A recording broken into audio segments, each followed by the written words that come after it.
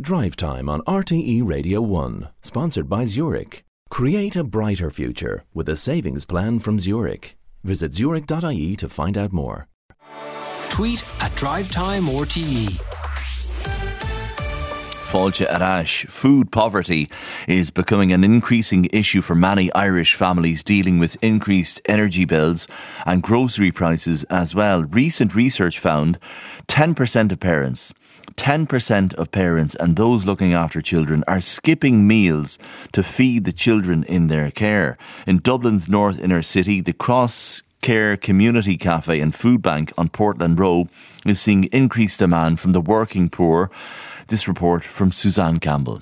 Okay, so today on the menu there is vegetable soup first, chicken supreme with mash and veg, and then we have a trifle for dessert. Louise Lawless manages the Community Cafe on Portland Row in Dublin. So if you came in and had a 2-course lunch, that's the soup, and the main course, that's €4. And then if you wanted to add a dessert, it's €5. Alongside the other Cross Care Cafe in Dunleary, they gave out 11,000 nutritious meals to the public last year. The cafe is open to all. It's a community cafe, so all walks of life are welcome through the doors. We provide breakfast in the morning from 8 to 10, and at lunchtime we provide a light lunch or an early dinner from 12 to 2. Breakfast foods range from a light pastry or porridge or cereals right up to your normal frying, your toast and your eggs and all that kind of stuff. Fresh coffee and tea. Working professionals come in the morning times, or young mothers, dropping the kids off from school. Anybody in the community. Sometimes we'll have the older generation coming in and just having a little meet and greet with their friends and coming in for a little breakfast. Are you seeing a change in demand, an increase in the demand for food in the cafe in the last while? There is, and there's a different type of person coming in as well, I suppose. There's been lots of families coming in. There's been an increase in working professionals that are either living alone or have now found out, it's actually easier to be able to budget for their meals each day here because it's a set price rather than going shopping, and the cost of that might increase each time. So at least they have a set price each week here. We also do a voucher system here where you can buy a voucher and you can buy your vouchers for the week, so that at least at the start of the week you've paid for your lunches or your dinners, and then at least that's not a bother that you're always going to be fed each day. How important is this cafe and this resource in this community? It's a lovely spot. It's not just about the food. Here people receive a lovely welcome. It's very social. People come and meet their friends here. It's very private. And then they can receive, it's nice to have a kind word, but they can also receive a lot of information for other services and social activities and things that are going on in the community from here as well. I'm Margaret. I'm a kitchen assistant. I'm Angie. I'm a cook. It's chicken supreme, mash and carrots. How many times during the week would you have chicken supreme on, or how do you vary it? It would only be once every 3 weeks. Yeah. Mm-hmm. So it'll be chicken curry the next week, chicken and gravy. In addition to providing food for the cafe and Haven House, Crosscare's homeless service, this centre is also a pick-up point for food parcels, which are going out to families where sometimes parents or children are already going without meals. Louise takes me through the green crate on the table that they give out weekly, fortnightly or monthly, depending on need. So as you can see, there's lots of dried goods, there's pastas, cereals, there's rice, there's all sorts of bits and bobs. There's toiletries. We also add in nappies or wipes and things that if they're needed, baby food if we have it. And we also add in washing powder, softener, that kind of thing. Which is very expensive stuff. Well, this is it. The parcel is not meant to be the full week shopping. It's meant to be a real big addition. All the staples are there. So maybe you might be able to use that small amount of money that you have left to maybe purchase some vegetables, some meat to really bump up the meals. So we've Weetabix, we've easy cook rice and Mars bar, oxtail soup, tuna, noodles, pasta sauce. So stuff that's easy to prepare. Yeah, exactly. And we very freely give advice on what they can actually do with that parcel as well. If people are struggling, sometimes people see something that they wouldn't normally have purchased in their own shopping. So we'll happily say, well, you could mix this with this and there's 2 dinners out of that. So yeah, it's just about, I suppose, knowing what to do with the parcel that they get.